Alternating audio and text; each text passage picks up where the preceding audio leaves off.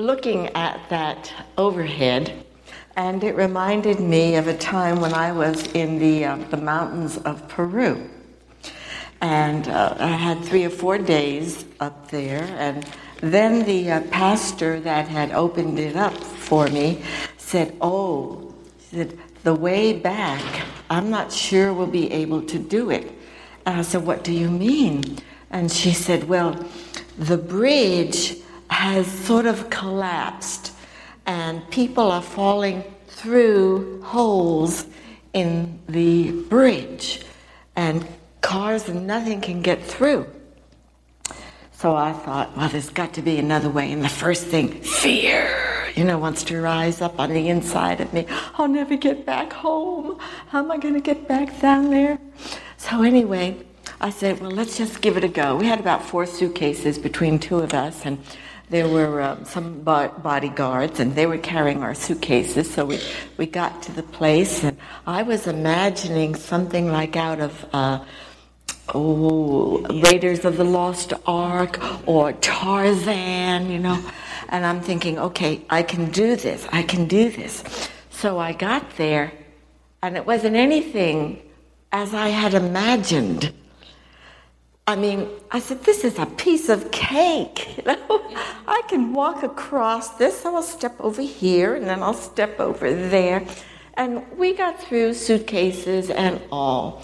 But it just goes to show you how that spirit of fear, when you hear something, wants to just jump up and grab a hold of you, and the next thing you know, you have all kinds of imaginations and fears. And so I wasn't sure if I was going to be Tarzan or Raider of the Ark or whatever his name is, but it was nothing. Praise the Lord. So obviously I got back. So as you know, we are talking about the spirit of triumphing over fear. Would you please turn to 2 Timothy 1:7.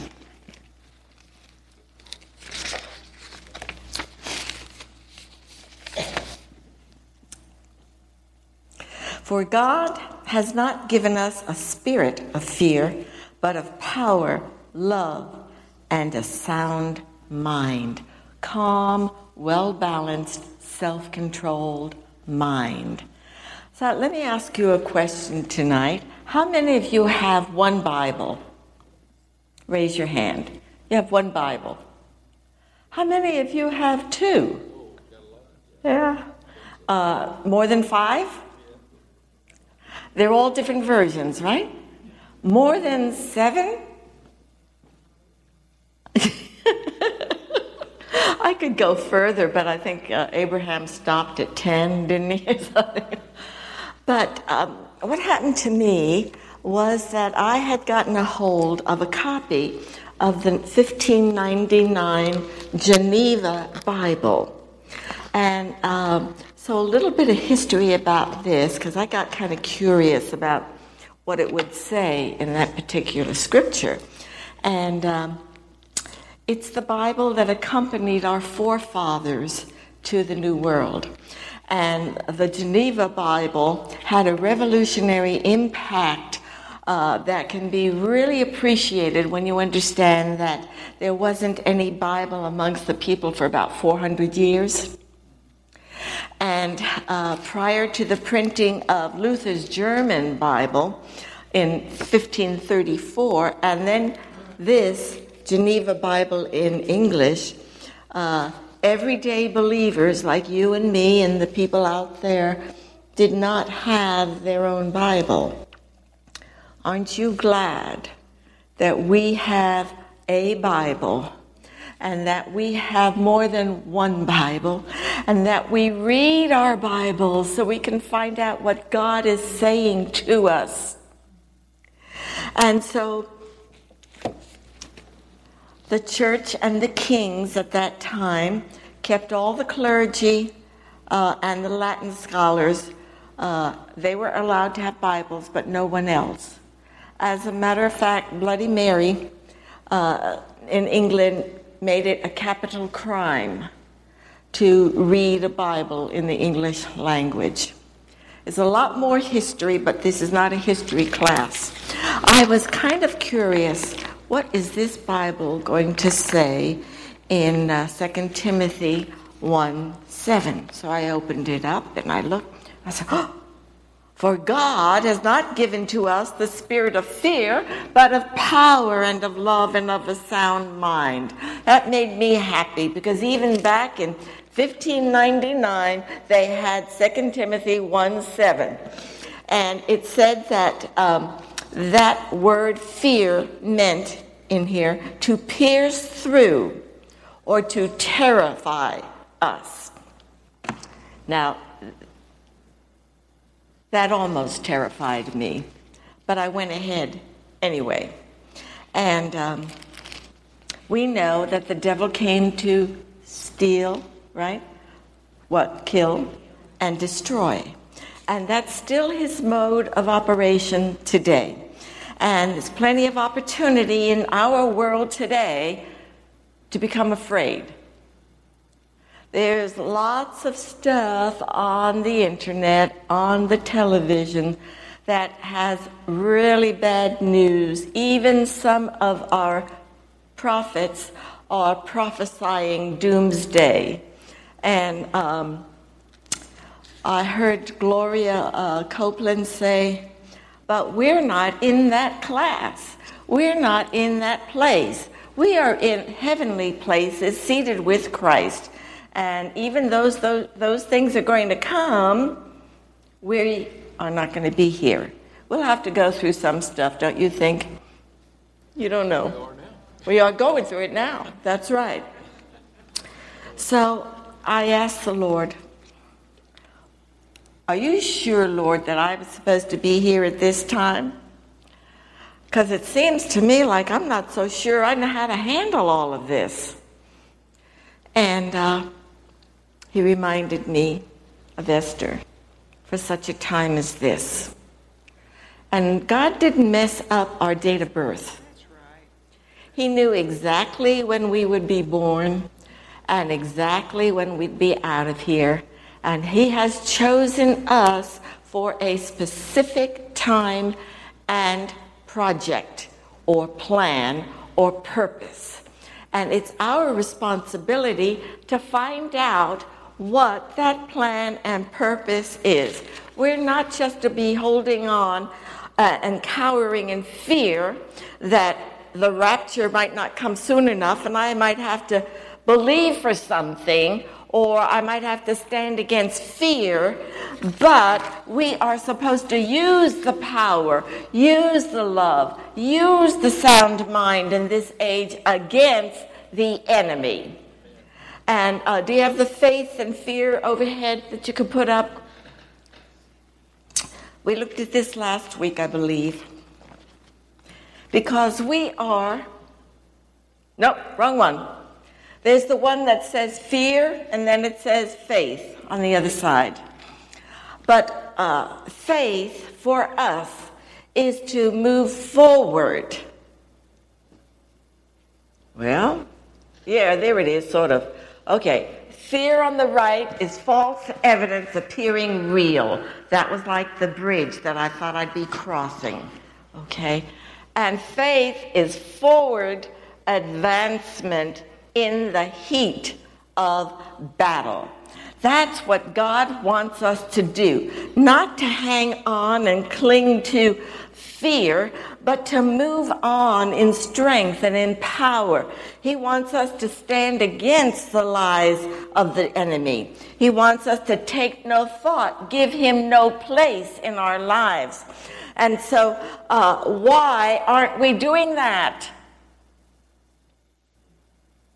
Maybe all of us are. I know that even last night, out of the blue, something came shooting through my head, and I started thinking, wait a minute. No, I rebuke you in the name of Jesus. That is not a thought that I'm thinking. It's not in the Word of God, so I'm not receiving it. Jesus made a show of him openly, did he not? And Satan, I believe, knows he's defeated. And so he's giving it everything he can at this last time and time that we live in. God's given us the authority. Is that right? Okay. All authority was given to Jesus, and he said, go therefore, where? Into all the world. And what? Preach and make disciples, right? So we've been given dunamis power. That's like TNT. And it's explosive power. And we've also been given exousia power, which is authority. So we have authority to blow up the works of the devil when he comes. And we've been given power. So you say, okay, Sister Hildy, why have we been given power? To work miracles, to confound the enemy, to enable us to do what is right in God's sight, to help us through all the trials and the tribulations that we are having gone through.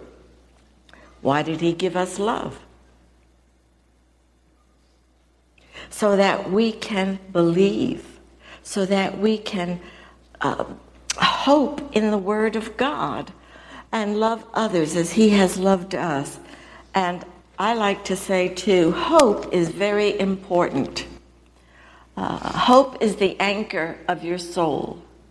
And if you don't have your faith, you can keep your hope hanging on until faith comes. Sound mind. To discern clearly even how to pray over a given situation. To bring down strongholds in our lives, in our nation. So that I don't have any senior moments. I don't have any confusion operating in my life. I have no Alzheimer's going to come in on my brain. My mind and my brain are two different things, but I'm talking about the mind of Christ. He doesn't have Alzheimer's, doesn't have senior moments. Now, once in a while, I'll mess up my words, but about 20 years ago, I was in Barbados. I'd love to go back to Barbados. And I was studying for a church service. And as I was studying, the Lord spoke. I always have a pencil and paper around when I'm studying. And he said to me, at that time, the church age is coming to an end. And if that was 20 years ago, we are even closer now to the end of the church age, the age of grace.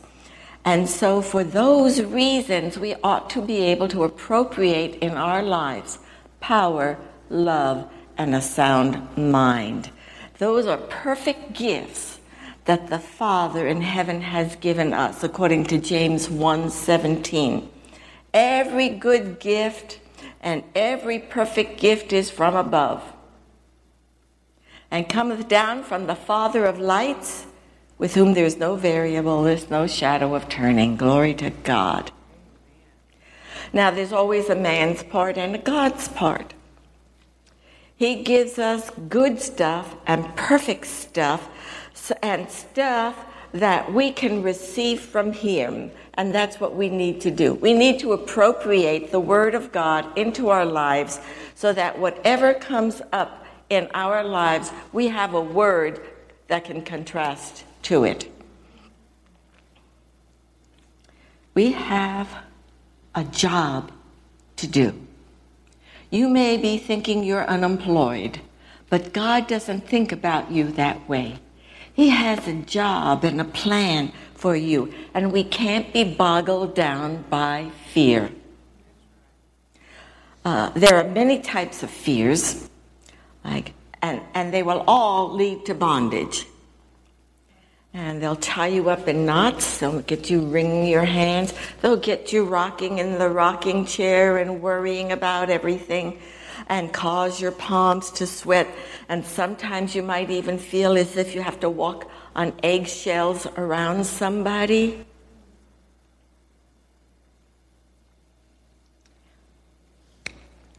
Fear of man, fear of man's approval, fear of failure, fear of success, fear of dying, fear of rejection, that's a biggie, and fear of loss.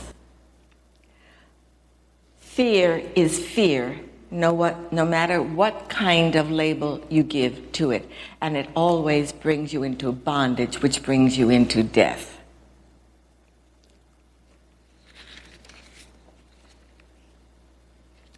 So, this kind of fear of man is just about as destructive as fear of sickness. You remember that the Israelites could not enter the promised land because of what they saw and how they saw themselves. In other words, they listened to their five senses, and they were intimidated by what they saw. Now, intimidated means panic-stricken, demoralized. And it's a kind of fear that's used in the business world a lot. As a matter of fact, one of the books that was written a few years ago was Winning by Intimidation. Well, I didn't read the book, but I understood what it meant to be intimidated because I had been intimidated for a large part of my life. I was so intimidated, I was even intimidated by people that were taller than me. And even if they were good friends, I just... That's kind of silly. And sometimes I see the police, and if I'm driving, I always have to check, am I okay? You know, that's kind of a fear too. You don't want to be doing 50 in a 45, or as I see some people, you're supposed to 65 and they're doing 80 or something. I'm not talking about that. I'm talking about 41, 42, you know. But the police, when I was growing up, they weren't the most loved in the neighborhood because there was a police station across the street from me, and I saw what happened to people that they picked up and arrested. And so I had a fear of policemen. And now the firemen, they were okay, you know. I liked the firemen. And I think they liked me too. Anyway, would you please turn to 1 Samuel 15.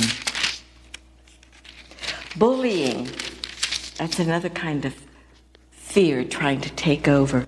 And it's rampant in our school system, in the grade school especially. And homosexuality is in the schools. Why aren't we praying? You're praying. I know Pat, she prays. Portia prays. Oh, you pray. Do you pray? Yeah, you pray. We ought to be praying for those that are in authority over us. Okay, 1 Samuel 15. I'm sure you know this story, but fear of disapproval. I want you to, and pleasing people, I want you to notice the progression that takes place here in verse 17. Saul was Israel's first king. He was handsome, he was tall, and he was above all the men of Israel. But internally, he saw himself as little. And he was filled with insecurity. And that basic insecurity and his need to please others cost him his descendants, him and his descendants a kingdom. So let's read here in 17. So Samuel said, when you were little in your own eyes, in other words, the prophet's ministry is operating here, and he knows that Saul was not very secure. He says, were you not the head of the tribes of Israel? And did you not have the Lord anoint you king over Israel? Now the Lord sent you on a mission and said, go and utterly destroy the sinners, the Amalekites, and fight against them until they are consumed. What is the order? He's been given a mission to go and utterly destroy the Amalekites, the enemies. And the prophet says to him, why then did you not obey the voice of the Lord? Why did you swoop down on the spoil and do evil in the sight of the Lord? Saul says to Samuel, but I have obeyed the voice of the Lord and gone on the mission on which the Lord sent me and brought back Agag, king of Amalek. I have utterly destroyed the Amalekites, but the people took of the plunder, sheep and oxen, the best of the things, which we're going to offer to sacrifice to our God. Then Samuel says, has the Lord as great delight in burnt offerings and sacrifices as in obeying the voice of the Lord? Behold, to obey is better than sacrifice, and to heed than the fat of rams. Did you notice the progression there that took place with Samuel? We're talking about the fear of man and the fear of pleasing, not pleasing others. So the first thing he does, he tells a lie. He said, I did destroy everybody.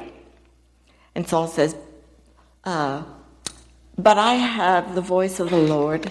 Saul said to Samuel, I obeyed, I destroyed. And then he goes and he starts blaming the people. He gives an excuse and he blames the people. And the people took the plunder. I didn't do that. The people did it. And then he says, and we could offer sacrifices to God. Yippee for me. So Samuel said, it is better to obey than to sacrifice, for rebellion is the sin as of witchcraft, and stubbornness is as iniquity and idolatry. Because you have rejected the word of the Lord, he has also rejected you from being king. Whoops, says Saul. I'm sorry. I have sinned. Yeah, I've transgressed against the commandment of the Lord and your words, Samuel, because I feared the people and obeyed their voice. Then he begs for mercy. Please pardon my sin and let us go together that we can worship the Lord. It's a little too late. Samuel says to him, I will not return with you, for you have rejected the word of the Lord. How important it is to follow through on those things that God has spoken to you. Remember, there is a plan for you. There is a time and a place and a purpose for each and every one of us. There is a people that God has for each and every one of us. And they're waiting for us to come and speak to them. So we can't be afraid and thinking that we're going to displease someone, or the word that we usually say is offend them. And I say, offend them. Their blood might be on your hands if you don't talk to them about the word of God. And the Lord has rejected you from being king over all of Israel. So Saul's fear of man caused disobedience to God. There may be a time when you're at a pump at the gas station and somebody is right next to you and you start up a conversation with them and you have this prompting on the inside of you. I ought to share something about the gospel. I better maybe even give my testimony. Nah, what good would that do? Well, maybe I should. No, they'll only laugh at you, and then you'll be rejected, and nothing you say is going to make any sense. Well, go for the rejection. if you need to, but don't disobey the unction of the Holy Spirit on the inside of you. I know a number of years ago, Bruce and I lived in, where was that place? In Tulsa, Broken Arrow? Yeah. And we went into a Mexican restaurant, and Bill was with us. And the waitress came over. And I had gone through evangelism. I'd been a leader in that. And it was way too long to go to try to give a synopsis of that to a waitress. So I asked the Lord, would you please give me something short to the point where I can witness to somebody in a quickie moment? And he did. And so here she came to take our order, and I shared with her my testimony. And when I finished, she was crying, and the Lord had touched her. But I want you to know that partial obedience is still disobedience. That's a hard one. You may think that you're doing the right thing halfway, but then you don't finish it up, and it's still disobedience. So approval seeking is a hard taskmaster. I know, I tried it, and it was horrible. In the first place, I never got the approval that I wanted, no matter how hard I tried. And I was always afraid of doing something wrong, that something wrong would be said to me or whatever else. And so fear inhibited me from being all that God wanted to be. And I'm saying to you, quit getting busy pleasing people. Please God. Galatians 1:10 says, Paul wrote, "For do I now persuade men of or God? Or do I seek to please men? For if I yet pleased men, I should not be the servant of Christ." Who do you choose to please? You choose to please men or the Lord? So, one of the first things you need to do if you want to get through fear, no matter where it comes up in your life, is make a decision that you are going to live above fear. When it tries to come, you have the authority to shut it down. And if you have made that decision that you're not going to yield your authority to demons, or you're not going to meditate on the bad news,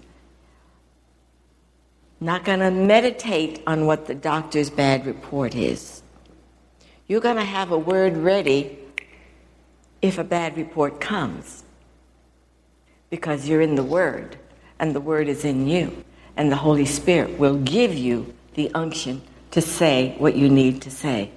So God doesn't want you just handling fear. He wants you to get rid of it in every area of your life. Isaiah 54:13 says, "In righteousness shalt thou be established." If we are born again, and as everyone that I see in here is born again, we are established in righteousness. And that shall be meaning we are free from oppression. What is oppression? Well, oppression is whatever tries to keep you down. It's like someone taking something away from you that they have no right to. They may try to take your mind. They may try to take your body. Oppression just wants to keep you pressed down. Oppression wants to keep you down. And now, that's a good one. Can I have the other one, please? The overhead about the 5 basic areas of the soul. Yeah. 1, thought processes. 2, emotions. 3, imaginations. 4, memories. And 5, will. All right, Satan comes to us through our thought processes. Now, I heard somebody say somewhere, well, the thoughts may come, but they don't have to settle in your head or, nest in your hair or something like that. So, and the thoughts coming not necessarily means that you're evil. It just means that the devil is evil and he's trying to put something in your mind. And then if you accept that thought, then the attack spreads to your emotions, your soul, your intellect, your feelings. Okay. So first you got the thought. They said I have a tumor. Oh, it's probably cancerous. I'm scared. What am I going to do now? Oh my gosh, what am I going to do? Then it flashes a picture on the scene of your imagination. You see yourself in the hospital. You see yourself going through all this stuff. And then you have to replay tapes that come from the past. Memories from the past, from somebody that you knew that had to go through something like that. And it starts to play out. And then the willpower. If all of these processes have taken place, the last one is the will. So where do you think you have to stop it? Number one, in the thought process. Because otherwise the initial temptation to think wrongly and in a self-defeating way or in a frightening way has grown from a molehill into the proverbial mountain. 2 Corinthians 10:4.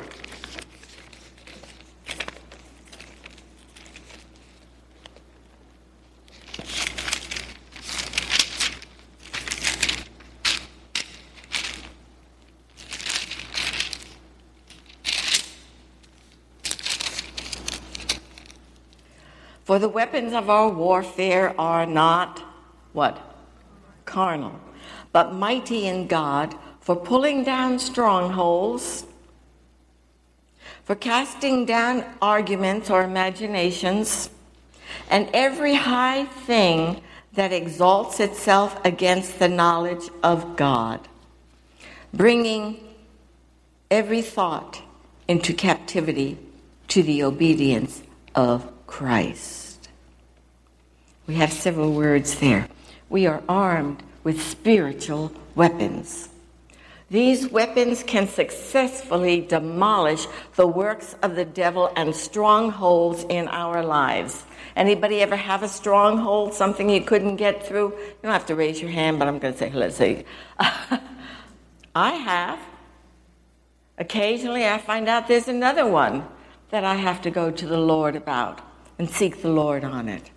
But these weapons of our warfare are successful in demolishing strongholds in our lives because we're fortified by the work of Christ and empowered by the Holy Spirit. As God's soldiers, we have to defend the truth against attacks, battling the arguments that deny or reject the knowledge of God. So I asked myself, where it said, take no thought, I thought, how do I take a thought? I take a thought when I let it sit there and I meditate on it, and then I open up my mouth and I speak it. Like, oh, I'm afraid I'm catching the flu. Or, I'm afraid this elevator is going to get stuck and I'm going to be in here for a while. Or, I'm afraid we won't be able to pay our bills. And we speak that out of our mouths instead of what the Word has to say, that He meets all of our needs according to His riches and glory. And we need to reject them by refusing to speak them. Instead, speak the Word of God. So how do you cast down imaginations? First off, imagination is not bad. God gave it to us as a good gift. So that we could see ourselves in Christ, we can see ourselves healed, we can see ourselves withstanding the onslaught of the enemy, we can see ourselves with our imagination standing on a platform and thousands of people coming forward to be saved, Faith-filled. We can use our imagination for that. But If the devil plants a seed and it takes root, then it becomes a pattern of thinking. And so you break them by getting to the root.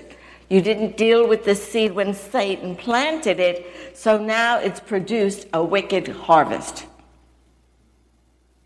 So you need to pull it up by its root and start thinking on holy thoughts. Your godly imagination can turn you into the person God designed you to be. Captive to obedience is capture. If we capture those thoughts, we've arrested it. And when a doubt or fear gets planted in your mind, you simply say, no, you don't. You are contrary to the word of God and to the obedience of Christ. You, devil, are under arrest, not me. And you quote the word of God out loud. When we give the enemy permission to come on us by the words that we speak, there's no way that we can move forward in faith. It's through grace, Romans 12 tells us, that we've been given the measure of faith. So you can't tell me that you don't have faith, because God just told me that he has dealt to every man the measure of faith. What you do with it is up to you. You can grow it in different areas. But faith and fear are opposites. So if you're going to have faith, you can't have fear. If you're going to have fear, you can't have faith. They don't cooperate with one another. I heard a story the other night. I think Billy Brim was telling it. A mother and the daughter were out in the wheat fields, and they saw a tornado coming. And the daughter starts running. She's going to go into the shelter. And the mother falls to the ground, and she said, oh, God, help us now. Please turn that tornado. We don't want to get killed. And the daughter said, Mom, you better get in the shelter. God don't hear scared prayers. No faith there. Scared prayers, you know. We have to hold fast to our confession of faith. We were captive before faith came, but we're not captive anymore. Raise your hands and say, I'm not captive anymore. I know what to do when the thoughts come. I'm going to reject them and say no. And I'm going to replace it with the Word of God. Hallelujah. The devil doesn't have any new tricks. They are the same since he was kicked out of God's heaven. He uses the same tricks over and over. There's no reason for us to think this is new to me. So, Psalm 46, 1 through 3. This was probably written during a siege of Jerusalem. God is our refuge and strength, a very present help in times of trouble. Therefore, we will not fear, even though the earth be removed, and though the mountains be carried into the midst of the sea, though the waters roar and be troubled, though the mountains shake with its swelling, we will not fear.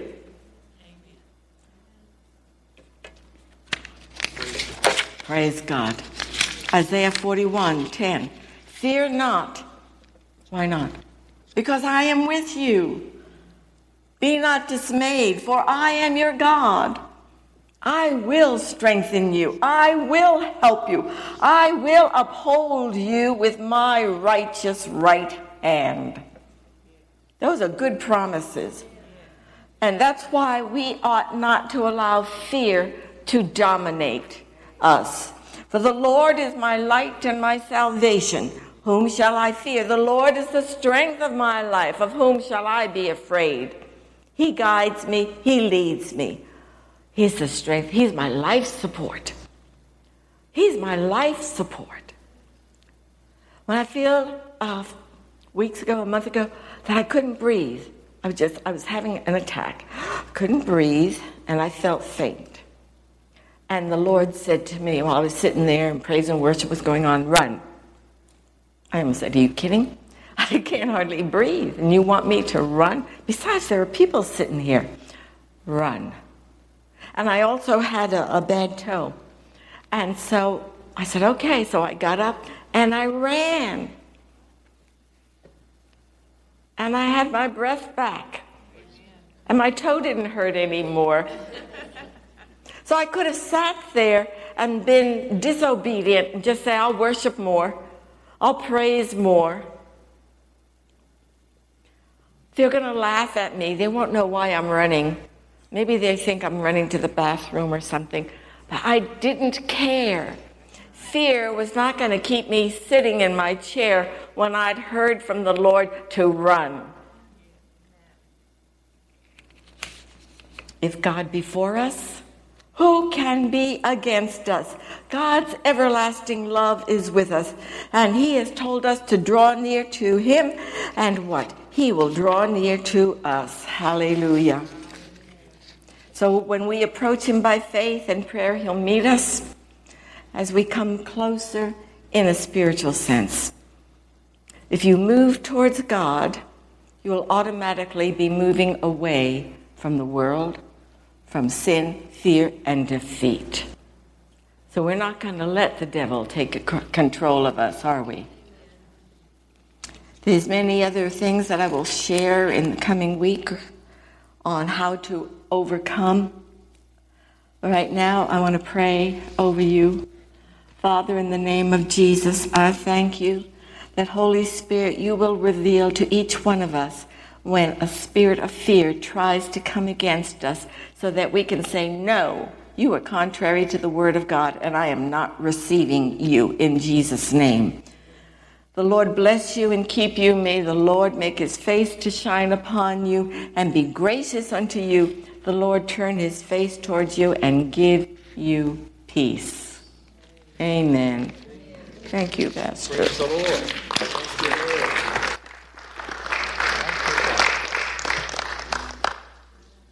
Prayer partners, if you come, please.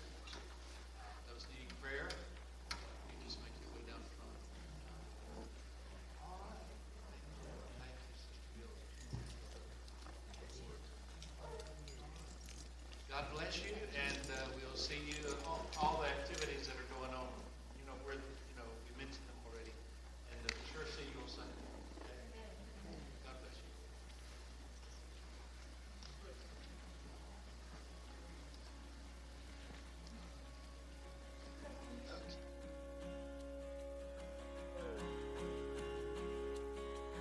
The splendor of a king, clothed in majesty, let all the earth rejoice, all the earth rejoice. He wraps himself in light, and darkness tries to hide. It trembles at his voice, trembles at his voice. How great is our God? Sing with me, how great is our God? And all will see how great is our God.